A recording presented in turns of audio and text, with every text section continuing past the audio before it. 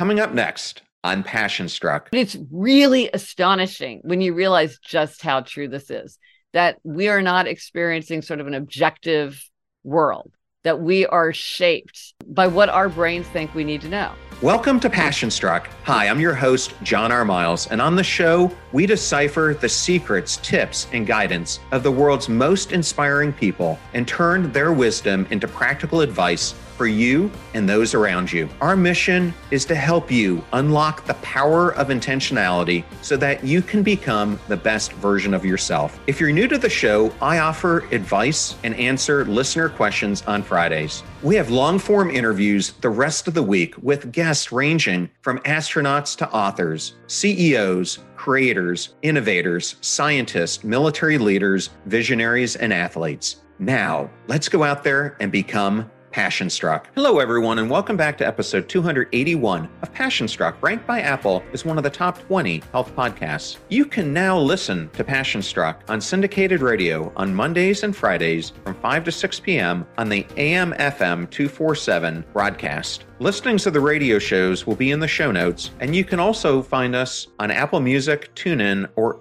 whatever player that you use. And if you're new to the show, thank you so much for joining us, or you simply want to introduce this to a friend or family member, we now have episode starter packs, which are collections of our fans' favorite episodes that we organize into convenient topics to give any new listener a great way to get acclimated to everything we do here on the show. Either go to Spotify or passionstruck.com/starter packs to get started. And in case you missed it, last week I interviewed New York Times bestselling author Lori Gottlieb, and we discussed her book, Maybe You Should Talk to Someone, which is being adapted for TV with Eva Longoria. I also interviewed Cyrus Kambata and Robbie Barbero, New York Times bestselling authors of the book Mastering Diabetes, and we discussed how you can reverse type 2 diabetes, prediabetes, and other chronic diseases through the use of diet. And lastly, I interviewed Gabriella Rosen-Kellerman, who is the co-author of the new book Tomorrow Mind with Marty Seligman, and we discuss how do you thrive at work with resilience, creativity, and connection now and in an uncertain future. Please check them all out, and if you love any of them, we would so appreciate you giving us a 5-star rating and review, which goes such a long way in helping us to bring more people into our ever-growing Passion Struck community, where we can give weekly doses of hope, meaning, connection, and inspiration. And I also know that our guests love seeing your reviews as well and hearing what the audience felt of their interviews. Now let's talk about today's episode. After over 10 years of studying human nature and happiness, Gretchen Rubin had an epiphany during a routine visit to the eye doctor. She came to the realization that she had been neglecting an important part of her happiness, her 5 senses. Her constant preoccupation with her thoughts had caused her to overlook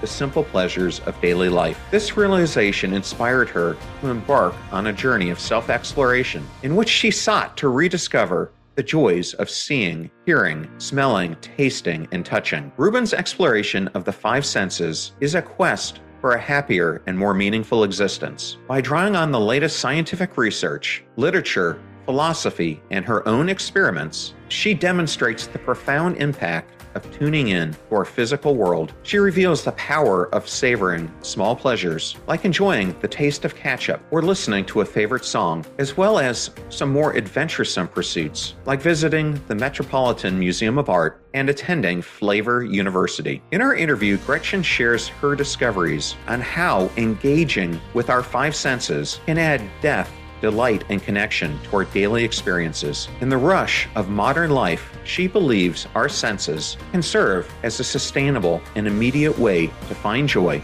calm, and engagement. Ultimately, Rubin contends that engaging with our senses can provide us with a glimpse into the soul and connection to the transcendent. Gretchen Rubin is one of today's most influential observers of happiness and human nature, with several blockbuster bestsellers under her belt, including Outer Order, Inner Calm, The 4 Tendencies, Better Than Before, and the #1 New York Times bestseller, The Happiness Project. She has sold over 3.5 million copies of her books in over 30 languages. Additionally, she hosts the popular and award-winning podcast, Happier with Gretchen Rubin, where she delves into actionable strategies for enhancing our well-being. Thank you for choosing Passion Struck and choosing me to be your host and guide on your journey to creating an intentional life. Now, let that journey begin.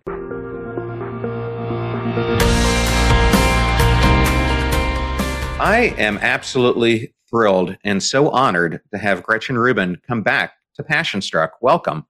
I'm so happy to be getting the chance to talk to you again. Well, Gretchen, as I told you the first time we talked, you are one of my absolute favorite authors, and I was so ecstatic to hear you have another book coming out today called Life in Five Senses: How Exploring the Senses Got Me Out of My Head and Into the World. And I just wanted to say I love this new book, but especially the cover design as well, because it's different from your previous ones, which had a different color palette to it. I've been in the blue and yellow color palette for a while, and this one is more like red and orange and green. It's very different. It's funny, every book jacket is such a journey, and then you get to the end and you're so happy. So yeah, I really love the cover. Well, I'm going to start this out by saying when I think about the word shame, I think about Brené Brown, or when I think about optimism, I think of Simon Sinek. And when I think about Gretchen Rubin, typically, I think about the word happiness and the science of the soul. And in your number one New York Times bestselling book, in case the audience hasn't read it, you discuss your 12-month journey that you called the Happiness Project. In this book, you also embark on another journey, so I love the parallel, to explore life using your five senses. What inspired you to take on this journey? Well, I had shock. So I'm a person who gets pink eye a lot, and I got a really bad case. So I went to the eye doctor, and on my way out, he said to me very casually, well, be sure to come back for your regular checkup because you're at greater risk of losing your sight. And I was like, wait, what? No, I did not know that. What are you talking about? And he said, oh, yeah, you're very nearsighted, so you're more at risk of having a detached retina. And if that happens, it can affect your sight. So we want to know right away. And I had a friend who had just lost some sight from a detached retina. This felt very real to me. So I went out onto the street and I thought, I'm taking it all for granted. Of course, intellectually, I knew that already, that you could lose anything at any time. And of course, I knew too that I could have a rich, satisfying life, even if I had lost some of my senses. But it was just like, for the first time, it really hit me. I think I value my sight, but I'm taking everything for granted. As I had that thought, that realization, it was like every knob of perception in my brain just got dialed up to 11. And I just could see everything with perfect clarity. I could hear every sound. I could smell so many smells. I live in New York City, so there's a lot of smells. Everything just seems like hyper real. It was like a psychedelic experience. I walked home and I realized all this is happening around me all the time. I don't pay any attention. I'm stuck in my head. I walk around in this fog of preoccupation. I need to connect with the world. And the way that I can connect with the world is through my five senses. And so then I thought, okay, I am the kind of street scientist who's always experimenting on myself. So I thought, okay, I want to learn about the five senses and figure out how to engage with them better. Well, you're not alone on going to the eye doctor and having that type of discovery. I went in about a year ago and they told me I have the early signs of a potential detached retina. So they started to go through, you need to be watching for floaties and you need to be looking out for this and that. Yes. And then during that same thing, they said your pressures are also getting higher and you've got a family history of glaucoma. And it's funny because I am now taking these glaucoma drops, but when I go back and the pressures are much better, et cetera, the doctor made the surprising announcement to me that I'm one of the few patients that she has that actually uses their drops religiously. And it just caught me so off guard because why would anyone not take the intentional step to do the simple thing of putting drops in once a night to prevent potential blindness? It was really surprising to me.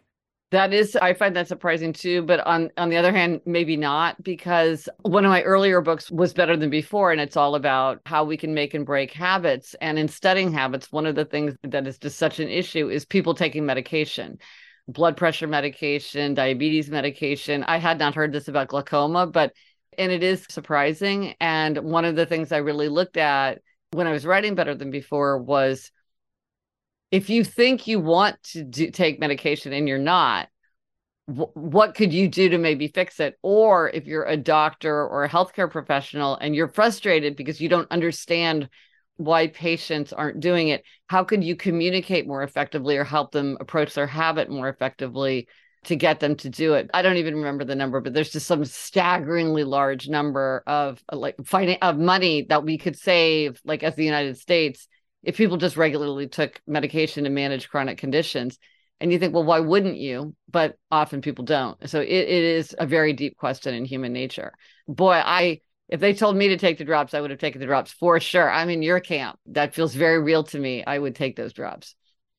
Well, especially since you and I are both writers, and it would be very difficult to do what we love without our eyes. Not impossible, but very difficult.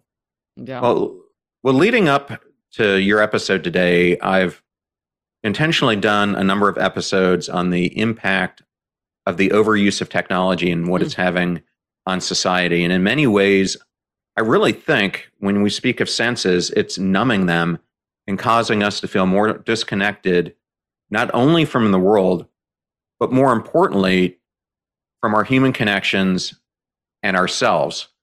And in the book, and you just mentioned feeling stuck, you described something that I think is happening to billions of people across the planet, and that is they're getting so stuck in their heads, they're not paying attention to the world around them.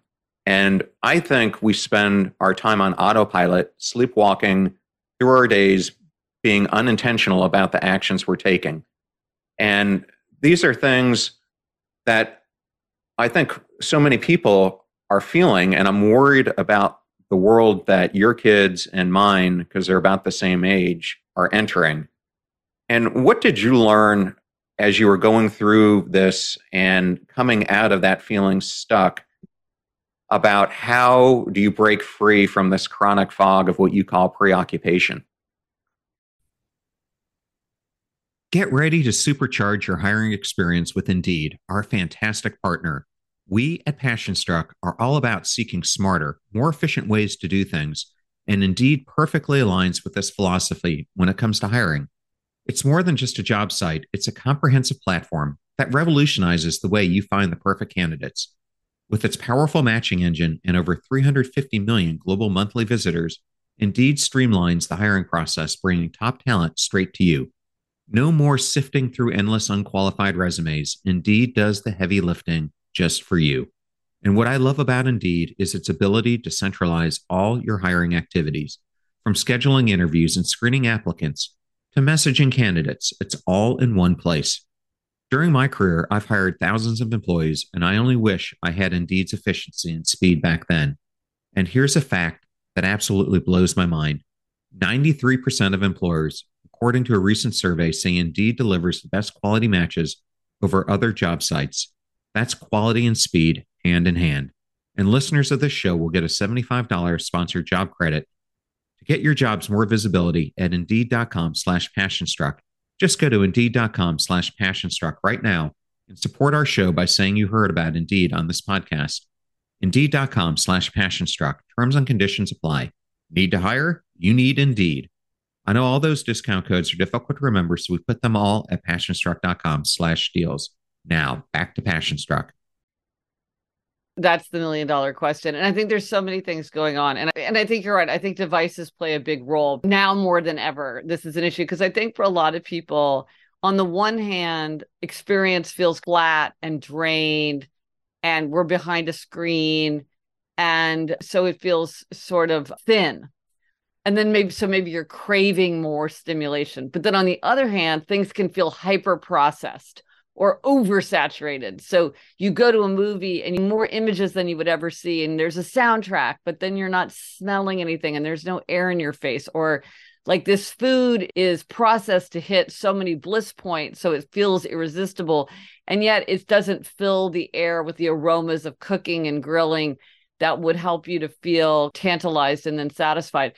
And so we're sort of caught in this kind of under-processed and over-processed.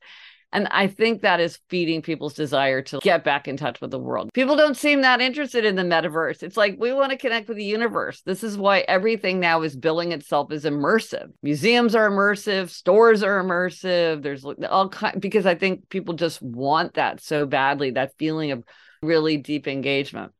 And so I think part of it is figuring out ways to help yourself resist temptations that make you feel disconnected, whether that's your phone or other devices. Or like for me, part of it was just this kind of hyper focus, which it's a bug and a feature. I really can focus. And sometimes I can focus so much that like I'm on the beach, but I'm not even seeing the ocean or smelling the ocean or feeling the breeze in my face because I'm editing a paragraph in my head. You mentioned intentionality, and I think so much of it comes back to that. It's like getting out, like really figuring out ways to have that habit of getting out into the body. And then the other thing is thinking, well, what are the practices that would help me to connect? Because part of it is about dealing with devices, and then part of it is just like dealing with yourself, which you can never put down. You're stuck with yourself all day long. So you have to figure out how to manage that as well. Well, just yesterday, I was chatting with our mutual friend, Susan Kane, about her incredible announcement that they're making Bittersweet into a play, which I thought was just awesome. But I saw that she gave you endorsement for the book and called it an inspiring and practical guide to living in the moment.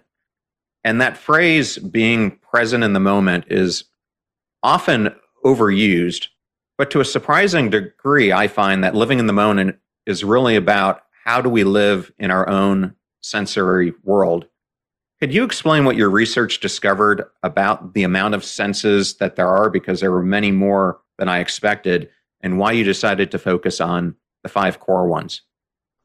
Yeah, I mean, science now, are there 33 or they're 35? They're uncovering new ones all the time. You get into arguments about definitions, and all of these senses are extraordinarily important and very essential to our sense of well-being. The 5 senses that you might call the kindergarten senses or the Aristotelian senses, there's a special glamour to those. We're very aware of those. We're very aware of our hearing. We're not that aware of our interoception. Not that it doesn't matter a lot, and we would notice if it wasn't working properly, but it doesn't occupy the same place in our consciousness. And so I decided I was really going to focus on the big 5. And one of the things you talked about, being present in the moment, I find for myself that when I'm trying to achieve an aim, even a very transcendent aim, it helps me to have things that are very concrete that I'm trying to do. I try to get there in some very practical way, the kind of thing that a busy person could do without spending a lot of time, energy, or money. And you would know if you did it, because I feel like appreciating, being present in the moment or appreciating life, to me, those feel a little bit vague. So I like things like write a taste timeline of your life. And then I'm like, oh, I can do that. I know that I can do that. It feels very concrete. And so I'm very attracted to achieving these sort of more abstract and transcendent aims through very concrete practices. Through the senses is a very concrete way to do it. So if you think, oh, I need to have more serenity in my life, it's okay, well, how would you use your sense of hearing to have more serenity? That to me feels like something that I can actually follow through with. Whereas if I just tried to be less stressed out, I'm like, that feels much harder to me. So that's why I think the 5 senses give us this sort of shortcut to achieve these aims that might feel more difficult, like sparking our imagination or connecting with other people, fighting stress, getting more energy, all these things. We can get there through the 5 senses in a way that feels more straightforward and also more fun than other ways. Well, one of the most important things that I took away from the book is similar to how we each learn differently. You found that we also all live in our own unique sensory world. Can you explain? Well, this was astonishing to me because I intellectually knew this, that everyone's sensory world is shaped by their genetics, their upbringing, their experiences, their preferences, their experience in utero before they're born. But it's really astonishing when you realize just how true this is, that we are not experiencing sort of an objective world, that we are shaped by what our brains think we need to know. So, for instance, one thing a brain is interested in is change, because change means danger or opportunity. So if I throw a rock at your head, you're going to notice that. But if there's just a rock on the ground, you might not notice that because it doesn't clamor for attention in the same way.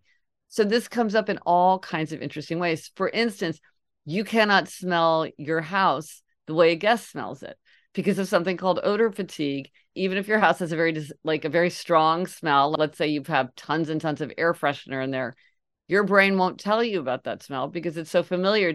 You don't need to know that. Whereas if I, as your guests, come over, I might really notice that smell because our brains are just cueing us to different information. A friend of mine was just telling me today that he has a problem with alarms because his brain, after a year or two of using the same alarm tone on his phone, his brain just says, this is not interesting information. We hear this sound all the time. You don't need to wake up for this.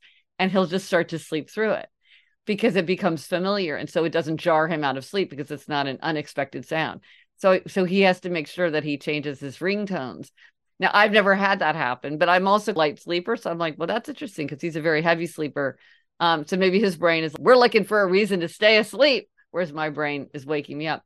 So then we have associations. So a classic is if you get very sick on liquor, then for the rest of your life, you really don't want to drink. To you, that tastes terrible, whereas to somebody else, it might taste great because you have that association with it. Or think about the dress. Now, what did you see, John? Did you see it as white and gold or did you see it as blue and black, the famous dress? I saw it as blue and black. So you were right. I see it as white and gold. And even though I now know that you are right and the actual color of that dress is blue and black, I cannot make my eyes see it that way. Sometimes with optical illusions, you can see it both ways. You can flip back and forth. I cannot see it as blue and black, even though I know intellectually that is correct. We're not seeing the same objective reality.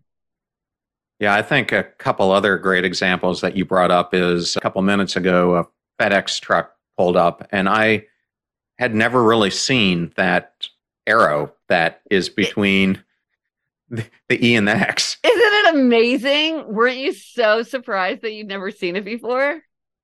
I was just blown away. And the other one was I was driving the other day by a Baskin and Robbins, and that's another one where I'd never seen the 31 in their logo. Yes. It's so subtle, you just don't even see it. No, it's funny because I don't even know if younger people would know that. I don't know if Baskin Robbins merged with 31 flavors or that was just another name for it or that was like a nickname for it. I don't even know why it was called 31 flavors. But once you see that in their logo, you think, why did I not notice that there's a 31 in a different color? And yet it's very easy not to see it. Well, one of the things you write about in the book is that our five senses regularly make compromises. And this is something I found really interesting. And when one sense clamors for attention, the others fade back. And I found this so interesting, I decided to experiment with it. And I'll talk about these as we go along. So when I kissed my fiance Corey the other day, instead of closing my eyes, I intentionally opened them. And it was a very different sensory experience. And it caused me to focus, I found, on sight rather than feeling. And what trade-offs does this sight-based wiring of our brains do to us? Well, of our five senses, we are wired for sight. Sight takes up the most real estate in the brain. And as you say, when there is a conflict, sight usually trumps. So sight will win out if there's something else, there's some dispute among the senses. And so there's all kinds of interesting examples of this. It does lead to trade-offs often that we ourselves might not consciously make. And I think of this because I love beautiful smells. And unfortunately, because most people will prefer a flower that looks beautiful to one that smells beautiful because of this inclination toward sight, if flowers are bred more for their appearance than for their smell, even though for someone like me, smell matters more. And I don't know if you're a tomato fan. I'm not a particular tomato fan, but I often hear people complain that now tomatoes are bred to look really good in the store, but they don't have as much flavor and they're kind of tough and bland because of the trade-offs made in breeding the tomatoes. I found this in my own life because I realized as part of writing the book, I'm very focused on touch, which bizarrely, I did not know that about myself until I did this. You would think, how would you not know that? But I just didn't realize that. And when I looked in my closet, I realized that I had a lot of clothes that I never wore. And when I thought about it, I realized it's because I like the way they look, but I don't like the way they feel. And so I never felt like putting them on. I didn't like the feeling of the texture against my skin. And so I would just always choose to wear something else. So now what I do when I go to buy clothes is I close my eyes and really focus on how does it feel? Because if I'm just looking in the mirror, I tend to think, oh, this is great. I love this item of clothing. I should definitely buy it, because my sight is overpowering my sense of like, how much do I like this item? If I close my eyes and really focus on it, oh, it's too tight, or I don't like the feeling of that, or it's pulling across my shoulders, or it's itchy. And so now I can make much better choices, but I have to close my eyes to do that, because otherwise my sight says, oh, this is great. This is exactly what you're looking for. You should definitely get this. Well, I've definitely experienced that myself. Maybe when I go to the store, I see a shirt I really like and I try it on and I like the way it looks on me, but you're not really at that moment looking at really how does it fit? How does it make you feel? And then you start wearing it, you realize, why did I ever buy this? Yes. It's snug. It fits too tightly across my breasts, etc. So something I've experienced as well. And we've already talked about a couple of the other things that I was going to ask you about when it comes to seeing, but I loved how you were looking for things in your life that you often overlooked, such as we talked about with the Baskin and Robbins and the FedEx sign. And another one that I had no clue was there was the Hershey Kisses. Yes. Yeah. Look, it's right in their logo, which I'm sure all of us have seen. Even when you know it's there, it took me several seconds to find it. How about you?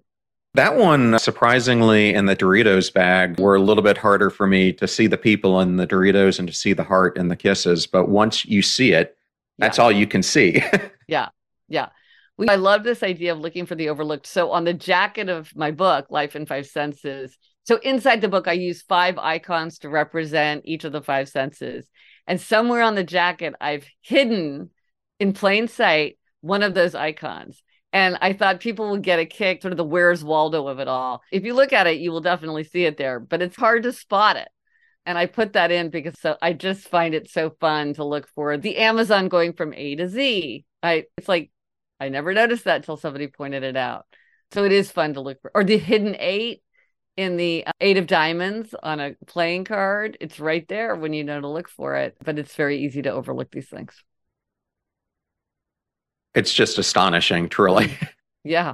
Another experiment that I conducted was I love going to concerts. And I recently went to one and I was mentally picturing myself in that concert. And instead of them dimming the lights, they made them brighter. And as I thought about it, the entire experience would be different.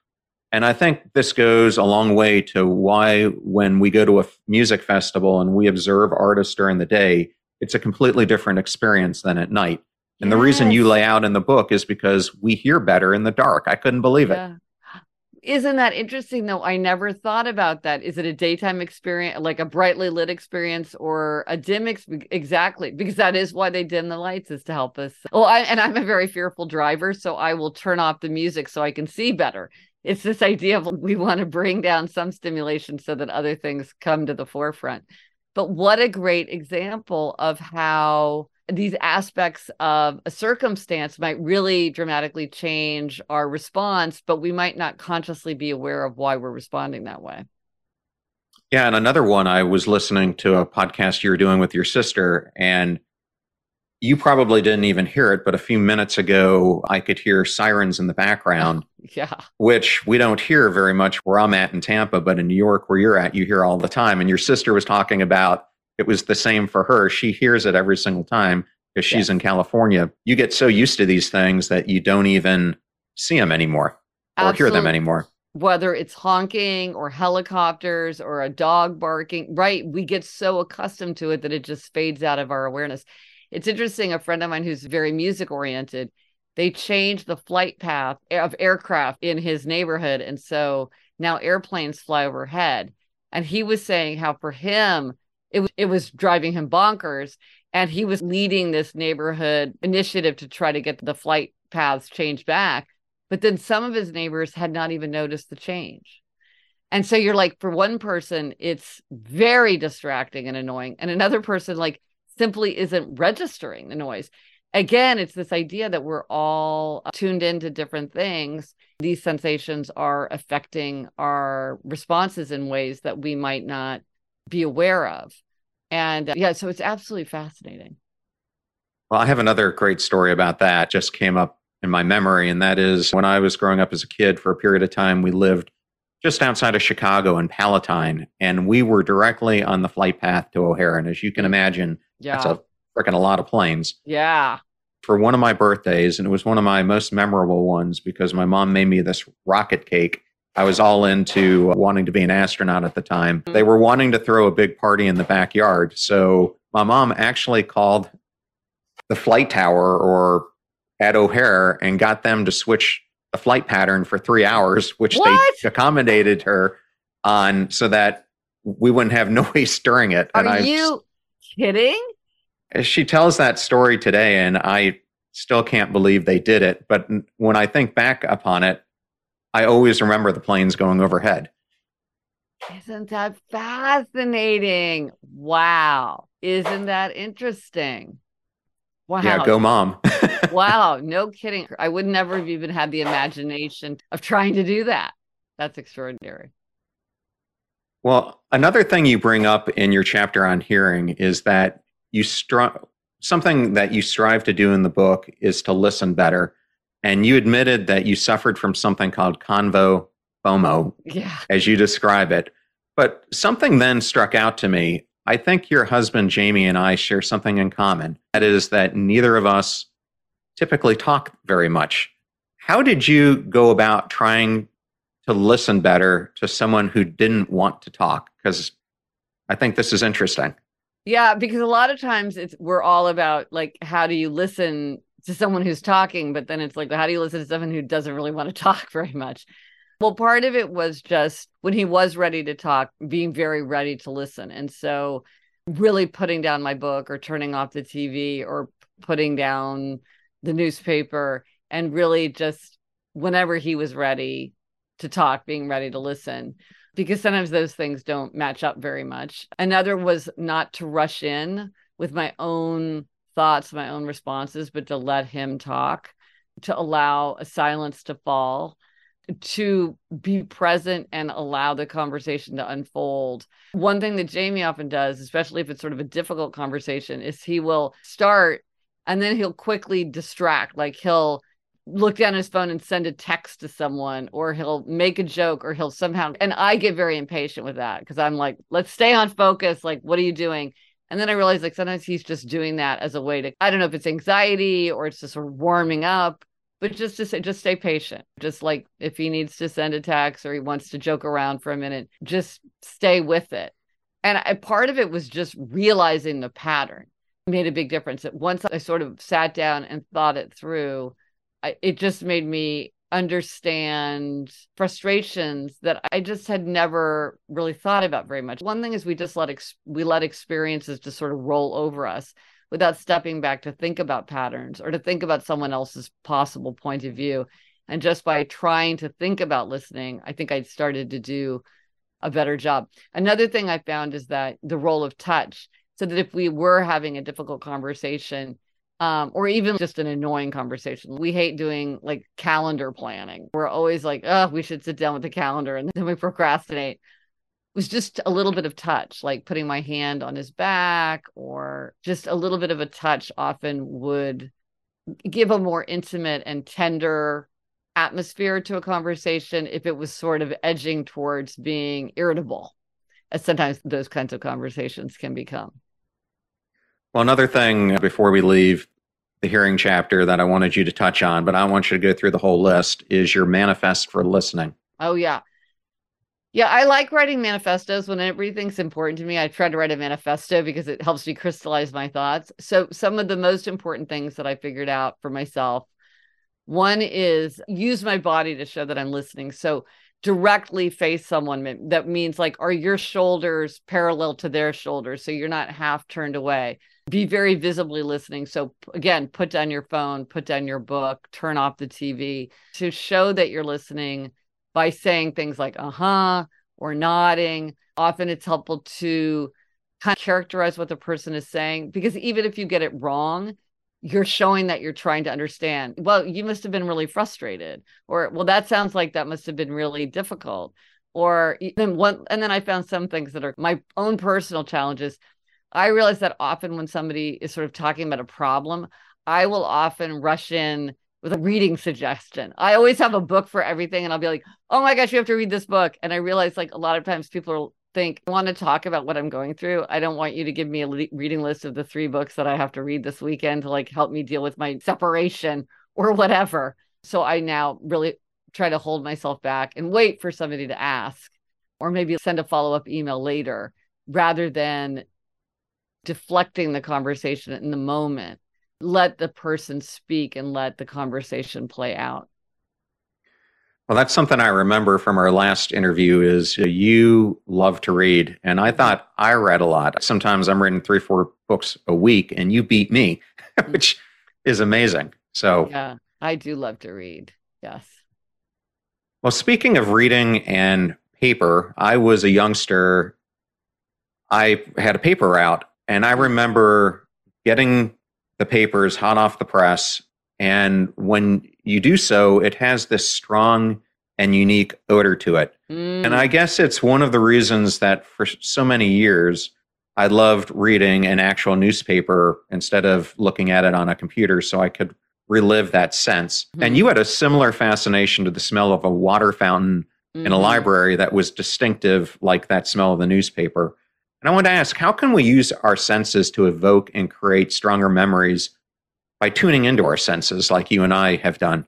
Oh, absolutely. And I think this is one of the most kind of delightful and powerful ways that we can tap into our senses. So Marcel Proust, when he took a bite of his Madeleine cookie, is one of the most famous examples of somebody being prompted to have a memory because of a sensation. And now those kinds of memories are called Proustian memories. So that's when you smell the newspaper and then you're taken back to your youth. And we can do this in all different ways. So one thing that I did was I wrote a taste timeline. So I divided my life into 4 epochs.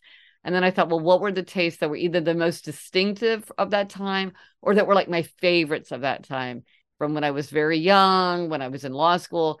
And it was funny how much, though, just trying to think back to taste brought back just whole huge chunks of memories. And I didn't even have to go out and taste these things. I just had to think about the taste. I didn't have to go out and buy Triscuits.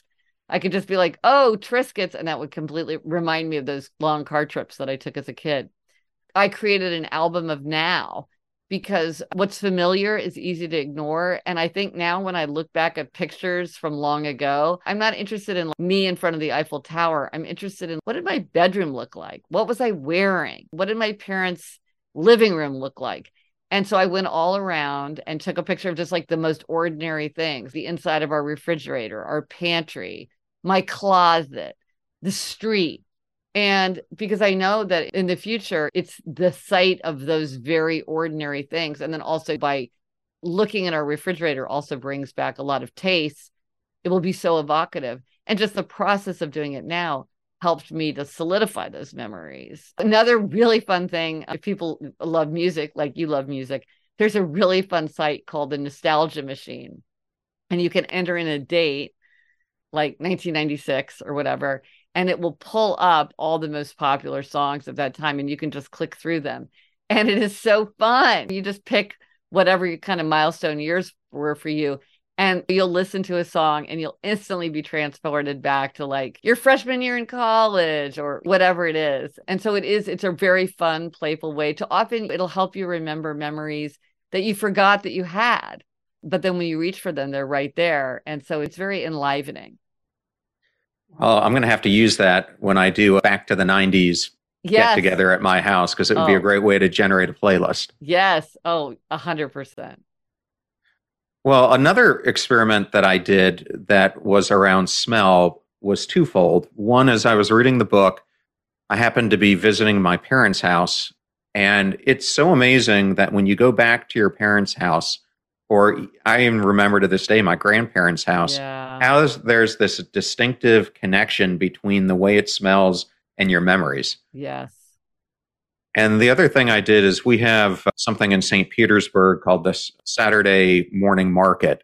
And it has all these food vendors around it. So there's tons of smells going on. And I went there and I closed my eyes and I put my hands over my ears and I just tried to just put myself in the moment of just trying to smell all the smells that were around me. And yeah, and I wanted to ask, why does smell give us valuable information about the environment around us? Our nose is a reporter. It is a very nosy reporter. It's telling us everything that's going on around us. It's remarkable what kind of information it can convey. It's interesting of the senses, like there are different lengths from us or the different levels of intimacy. So with sight and hearing, these are things at a distance. Then smell, it's a little bit closer. And then with taste and touch, it's very immediate. And so smell is in that in between. And it's remarkable what you can walk into a room and you're like, oh, someone was baking a cake in here maybe a half an hour ago. Somebody was smoking a cigarette. Somebody is wearing cardinal flower perfume. One of the exercises I did for the book is I go to the Metropolitan Museum every day, and the Met has an extremely distinctive smell of hand sanitizer. And so I'll walk around and I'm like, wow, somebody just used the Met's hand sanitizer, because I'm just being in an empty gallery and all of a sudden I'll be hit by the hand sanitizer. So you can tell that it's been raining. You can tell. I have a friend who can tell if a TV was on. And so, yeah, so it is remarkable how much information it can give to us. I know if it's Wednesday, I know that it's trash day on my New York City street. I could be blindfolded and I would definitely know that it was Wednesday. But I love this idea of going to the farmer's market and smelling it, because even like an ordinary grocery store, you realize like there's sort of the smell of being around the produce, and there's the smell if you're near the refrigerated section. But of course, if you're in a farmer's market, there's much more going on, because there's flowers, there's probably baked goods, there's the smell of cars going by, the smell of just being outside. I'm going to try that the next time I'm at a farmer's market. Well, and I tell you what I'm going to do. You brought up tomatoes earlier. I have a garden and we've got tomatoes coming up right now. So I'm going to do that taste test of one that I've actually grown compared to one that I get in the store and see how different the two are. What a great idea. That would be a fun thing to do with friends, is say, can you guess? And how do people rank them? That's a great idea. That would be really fun. Because what was I hearing about? There was something where they were saying very commonly people thought that one version was better than the other. But then when they tested it, people couldn't take. Oh, you know what it was? It's the Stradivarius violin. So the Stradivarius violin is an incredibly famous violin that's supposed to have this amazing sound that's better than anything else. But then, okay, spoiler alert, you know where this is going. They took a bunch of experts, and then they also had just like regular audience members rate the new violin to the Stradivarius violin, and they found out that people rated the new violin, gave it a higher rating. But there's a magic to the Stradivarius violin and a history there that affects the way we perceive sound. It makes us feel like the sound is better. But it would be fascinating to know how much better is a homegrown tomato than the store-bought tomato, if at all. I would be fascinated to know that. Well, I'm going to use this next experiment to discuss not only taste, but smell. And this is an experiment that unintentionally happened to me. And it was unintentional because during COVID, I had the surreal experience of losing my taste and smell for 6 weeks. And it was so far gone that literally someone could have placed a rotten egg right next to me, or could have poured me a cup of spoiled milk, and I would never have been able to tell. It was completely gone. So what was that like?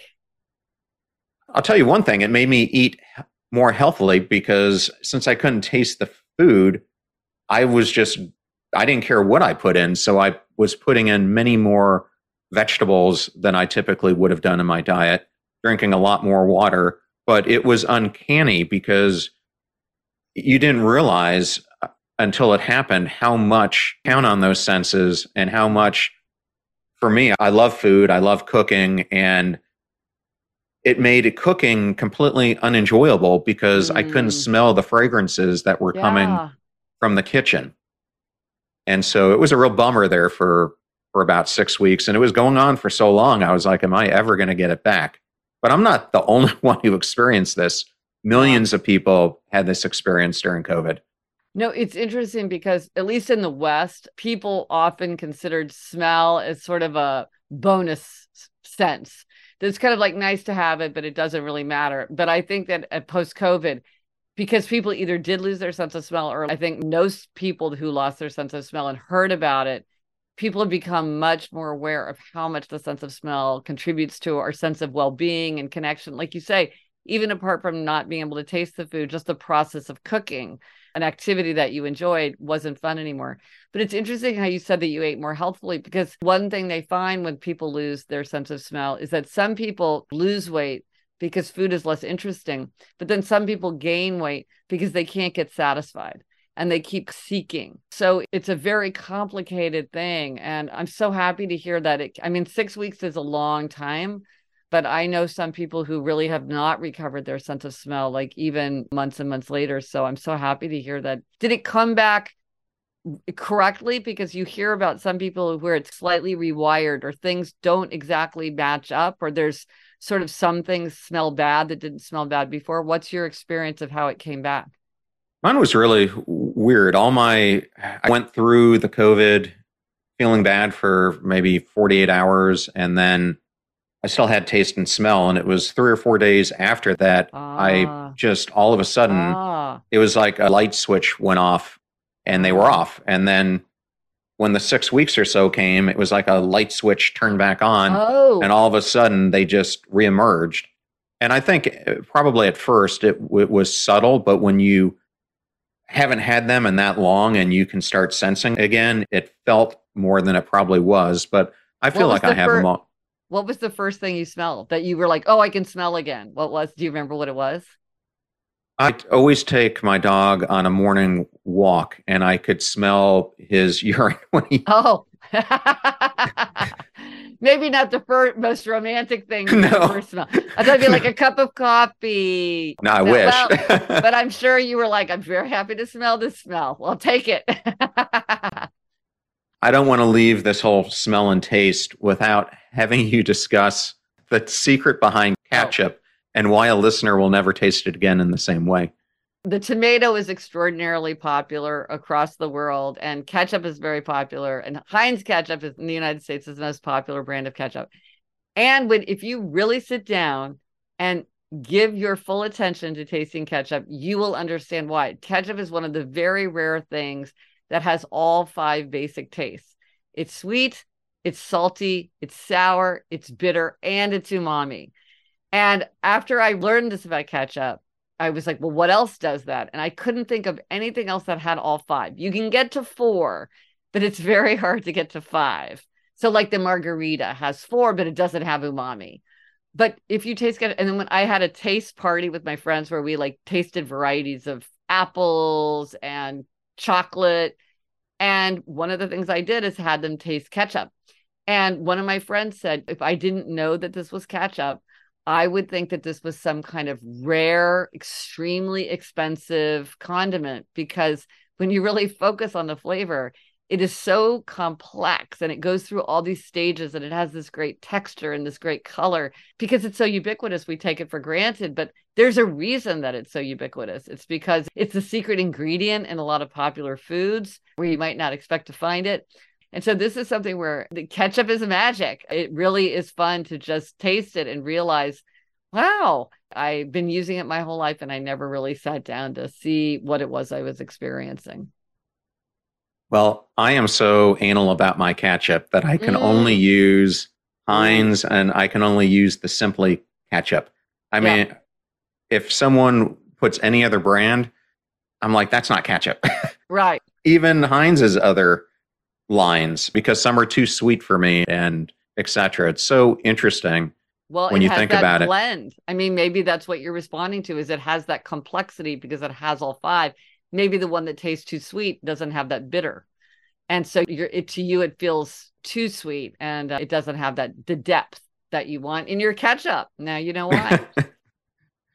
Well, earlier in the conversation, Gretchen, you brought up transcendence. And this is something that I am really fascinated about. And I've had a whole bunch of people, probably many, Scott Barry Kaufman, Dacher Keltner, David Yaden, David Vago on to explore it further. But I just spoke to Dacher the other day, and he has this new book out called Awe, and in it he has this discovery that we think of awe as like looking at the Grand Canyon or experiencing great things, but he found that the way most people experience it is through morality gestures that can bring awe about, such as watching another person who is showing kindness or gratitude towards someone else. But reading your book, I also discovered that sense of touch also brings us closer to transcendence. How does it do so? One of the ways that we can make connection with transcendence is by actually touching something. And when you look at the places across the world throughout time, that people want something to hold, they want something to buy, they want something to collect, they want something that they can, or they can touch something that's sacred or transcendent. So if you think about the pilgrimages, people would buy relics that they would bring home. Or even in our own lives, like often if there's like a big milestone party, you might have some kind of keepsake object that's like a way for people to hang on to something. There is something concrete about it that allows us to put this transcendent impulse into something that we can actually physically hold. I was just in Europe, and a big practice there, and I think maybe they do it in the United States now too, is there'll be a bridge and people will put a lock on it. They're called love locks. And then sometimes you'll put your initials on it or something for a couple to represent like their love. And I think, well, these are gestures where people want a concrete thing to represent something. So how do I represent to my husband, I'll love you for better, for worse, I'll love you forever. Yeah, I can say that. But then there's something about going to a bridge in Paris and putting a lock on a bridge where I feel like, oh, I've made that real in some way. And so, like, to the point where these cities are like, please do not put these love locks because they're breaking our bridges, because people have such a strong impulse to do these kinds of things. But I think it's a human impulse. Just the way you throw a coin into a fountain to represent your desire for good fortune. There's just something very powerful about turning this transcendent ideal into something physical that we can touch and hold and carry with us. Well, I first saw them when I was in Paris, but recently in San Francisco and happened to go to the Golden Gate Bridge. And on the east side of the bridge, they actually do the same thing on these chain link fences. So we do it in the United States now, too. I think once that idea got into the world, people were like, yes, I want to do this. It's like rubbing a statue for good luck. More and more, you'll see that a statue will have one place rubbed away because there's just this desire to be like, I want to touch this thing and I want good luck. And I want to do that through gesture and through touch. I think that it's a very powerful impulse. And so once that idea gets into the world, people find it irresistible. Well, I have one last question for you. And I read a book different than most do. Probably most people open the book and they look at the beginning. I go to the book and I look at the end, and then I go to the beginning. Because I love to read the acknowledgments and things like that. But surprisingly, when I got to the back of your book, I discovered that you had created a 5 senses self-portrait. And I was hoping you could discuss what it is and maybe how a listener can create their own. Yeah, this is a really fun exercise. So as part of writing the book, I had written a 5 senses portrait of my husband, which is a great way to sort of really make concrete your memories and your associations of someone. So for each of the 5 senses, I wrote down 5 things I remembered from him. And I love doing this. And then I handed in my book, and my editor said, well, I think for about the author, you should write one of yourself. And I was like, that is so funny, because I just wrote this entire book about the 5 senses. And it never occurred to me to try to sum up myself in a 5 senses portrait. And so for myself, for each of the 5 senses, I wrote down 5 things that I associate most with myself. And this was a really fun exercise. And I really recommend this to anyone. And there's a lot of ways you can use this exercise. So you can use it as something for self-discovery and memory, by doing it about yourself. You can do it as someone else, as a tribute to them, or maybe you give it to them as a gift. Nothing makes you feel more seen than somebody writing one of these for you. My in-laws just had a big milestone and wedding anniversary. So for my toast, I wrote 5 senses portrait of the 2 of them. You can do it to help you remember someone who has died. I've talked to people who have done this to really hold on to the memories and then also to convey the essence of someone to maybe a child who was too young to remember a beloved family member. What I like about this is it's sort of like everyday creativity because it feels very creative. It's hard. Like you've got to work on it for like days and let these memories come to you. It's really fun to pick the best ones. You can reminisce with other people to see what you're going to come up with. But in the end, it's one page of writing. It's not one of these things where you need like a lot of skills or a lot of supplies to create something. So it's a really, really fun exercise that's very flexible depending on which way you want to take it. Well, I think that's the next experiment I want to try. Oh, good. Well, Gretchen, you're very discoverable, but for the listener who's out there, what is the easiest way for them to learn all things Gretchen Rubin? Yeah, go to my website, GretchenRubin.com. You can find everything there about my books, or you can listen to my podcast, Happier with Gretchen Rubin, where I talk about happiness and the five senses and good habits every week with my sister, Elizabeth Kraft. If you're interested in your neglected sense, I just have a new quiz called What's Your Neglected Sense? Because for a lot of us, if we go to our neglected sense, that gives us an opportunity for a new source of comfort or energy or pleasure because it's something that we've sort of overlooked. And you can find that at GretchenRubin.com/quiz or just go to the website. And I'm all over social media as Gretchen Rubin. And I love to connect with listeners and readers with their own insights and questions and observations and resources. I feel like the world is my research assistant because I always get so many great resources and observations from other people. So I love to connect. Well, Gretchen, it is always such an honor to have you on the show. And I've, for the past 2 weeks, just been looking so forward to doing it. So thank you so much for coming on again. It was really an honor to have you. Oh, well, thank you so much. I so enjoyed the conversation.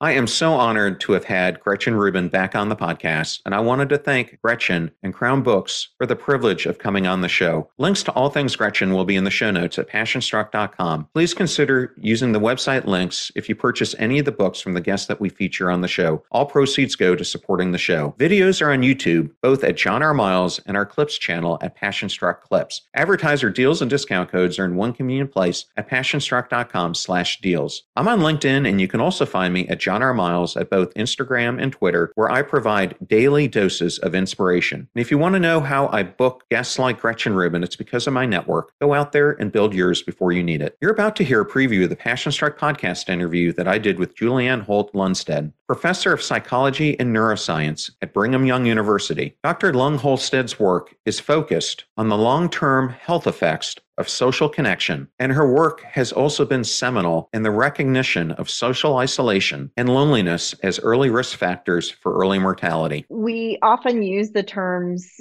isolation and loneliness interchangeably, and that's because they often go hand in hand, but not always. The one thing that I want to emphasize that I think is a common misconception is that people assume that one might be more important than the other.